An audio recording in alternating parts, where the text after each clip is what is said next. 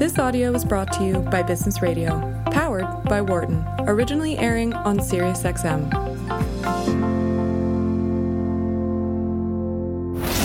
This segment is brought to you by the Zuckerberg Institute. This is Randi Zuckerberg Means Business on Business Radio. Hi, everyone. I'm Randi Zuckerberg. Thank you so much for joining me today on Randi Zuckerberg Means Business, SiriusXM, Channel 132 Business Radio. I'm thrilled to welcome my first guest of the hour, Adam Sachs, co-founder and CEO at Vicarious Surgical, the next generation of surgical robotics. Adam, thank you for joining me today. Thank you so much for making the time. All right. Well, take us through. What is Vicarious Surgical, and what are you working on right now?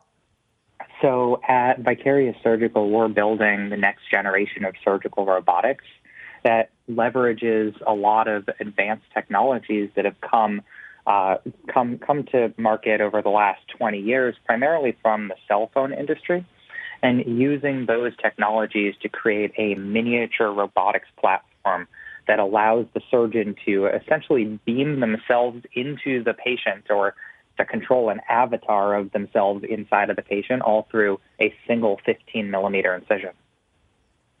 It's incredible. All right, take us through what the surgical robot looks like. How big are we talking about? Like, what do we see?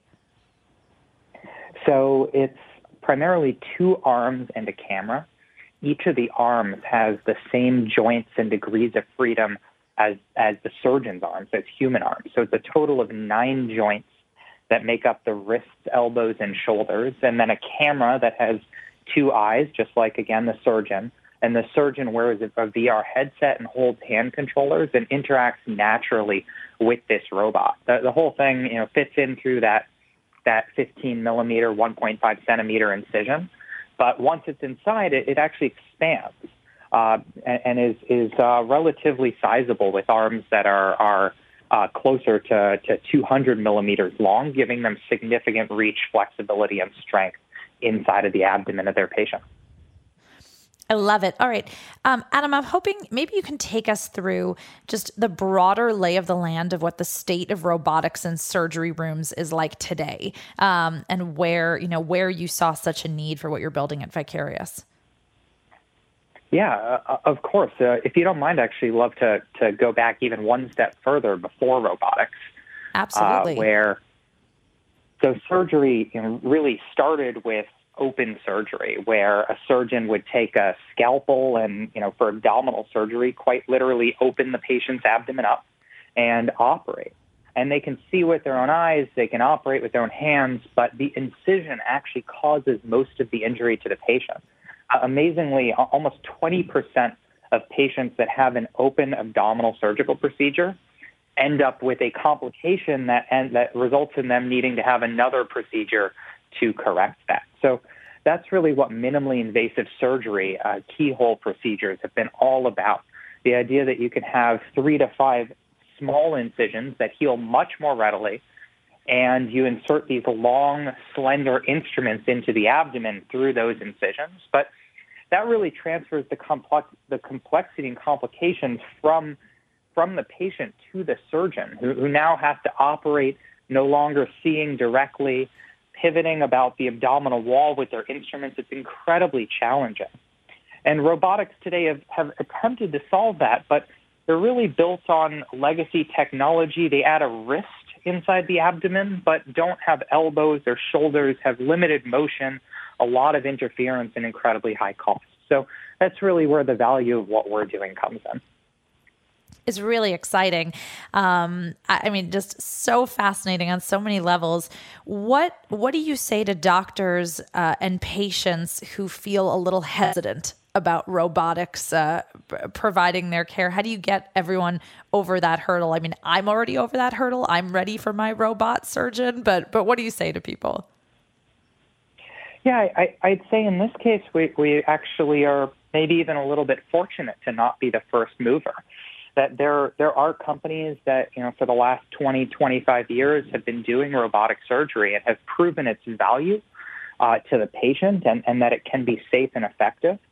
But at the same time, due to the fact that they're built on these giant industrial robotic arms instead of miniature robotic technology, they take over the operating room. They cost a ton of money. They take, hours to set up and add a lot of time to procedures. So, what I would say is to, look at the data, look at what's around us today. 20 years ago, even I was, I'd say, a bit nervous about things like that. But, today, almost every plane you get into is fly-by-wire and essentially has a robot in between the pilot and the plane. It's becoming true of cars, too. It's all of our lives, and it's making our lives better and safer. Absolutely. For anyone who's just tuning in, I'm speaking with Adam Sachs, co-founder and CEO at Vicarious Surgical, next generation surgical robots. It's so fascinating. I'm your host, Randi Zuckerberg, here on Randi Zuckerberg Means Business, Sirius XM Business Radio 132. Adam, you touched briefly on virtual reality being really key to these surgical robots. Maybe you can talk a little bit about just the role in VR in healthcare and surgery and why that plays such a big role. Yeah, so VR and VR headsets, it's actually a bit of a misnomer, but there's really no exact term for what we're doing. We take a VR headset and we put it on the surgeon, and then we have direct visualization from a camera that has two eyes that you use cell phone camera technology, but then are roboticized. So the head of our robot can pan, tilt, and roll just like the surgeon's head.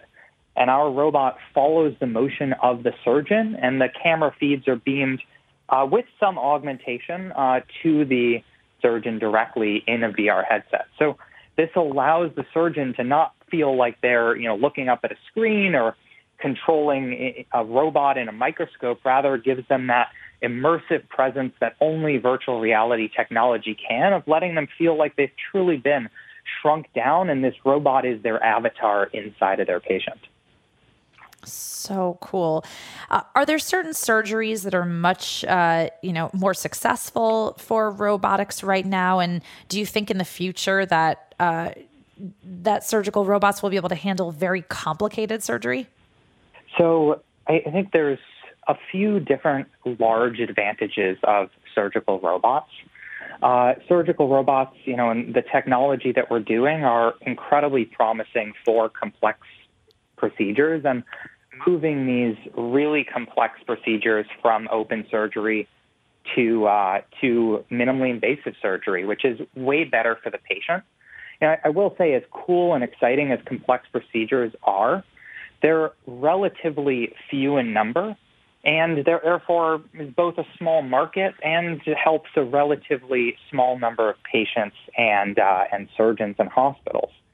So that's why we're focusing on instead taking something today called a ventral hernia repair, which is primarily done with open surgical technique, and enabling that due to the flexibility of our arms to work on the ceiling in a way that is really challenging for today's minimally invasive robots or manual tools to do, and perform that with more complex advanced technique that can result in better outcomes with higher reimbursement under today's coding, all in less time. And that really creates the value for everybody in a market that's, millions of patients per year worldwide. Your tech has been granted a breakthrough device designation by the U.S. Food and Drug Administration. That sounds exciting. Can you explain what that means?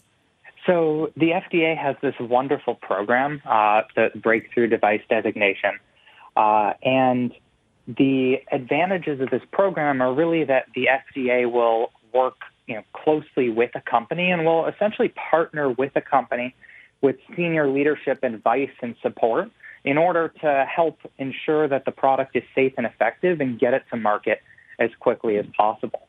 And they not only provide all this support while you're going through the process, but also offer a number of reimbursement benefits to encourage hospitals and surgeons to use the technology once it's on the market. So all of this is a huge advantage, is a wonderful program. And in order to be admitted to this program, you need to really demonstrate to the FDA that your device has a real advantage that comes from the fundamental technology beyond what exists in surgery today, robotic, manual, et cetera. So we've done that, and they've awarded us the breakthrough device. Excellent. And finally, Adam, what are you excited about coming down the pipeline for Vicarious Surgical in the years ahead, and the future of the industry? I'd say long term, I'm incredibly excited about a lot of the potential that technologies like ours have. We've put so much sensing into our system. We have 28 sensors per arm, the ability to really gather full depth mapping in real time of the abdomen. We're building a data set and building all the hooks we need to really automate procedures down the road. And we view this as quite viable, especially when you consider that removing all humans is not the main goal of automation. It's simply minimizing the amount of time that the surgeon has to do mundane, simple tasks during surgery. In the short term, I'm incredibly excited about the transaction we have coming up, as well as the launch of our first product in a couple of years. Excellent. Adam Sachs, co-founder and CEO at Vicarious Surgical. Where can our listeners go to keep up with you and find out more? Yeah, our website, vicarioussurgical.com. Excellent. Thank you so much. Congrats, and what a fascinating chat today. I really appreciate your time. Same. Thank you. That was Adam Sachs, co-founder and CEO at Vicarious Surgical, next generation of surgical robotics. You're listening to Randi Zuckerberg Means Business here on Sirius XM 132 Business Radio. For more guest interviews, check out our Wharton Business Radio Highlights podcast on iTunes and Google Play.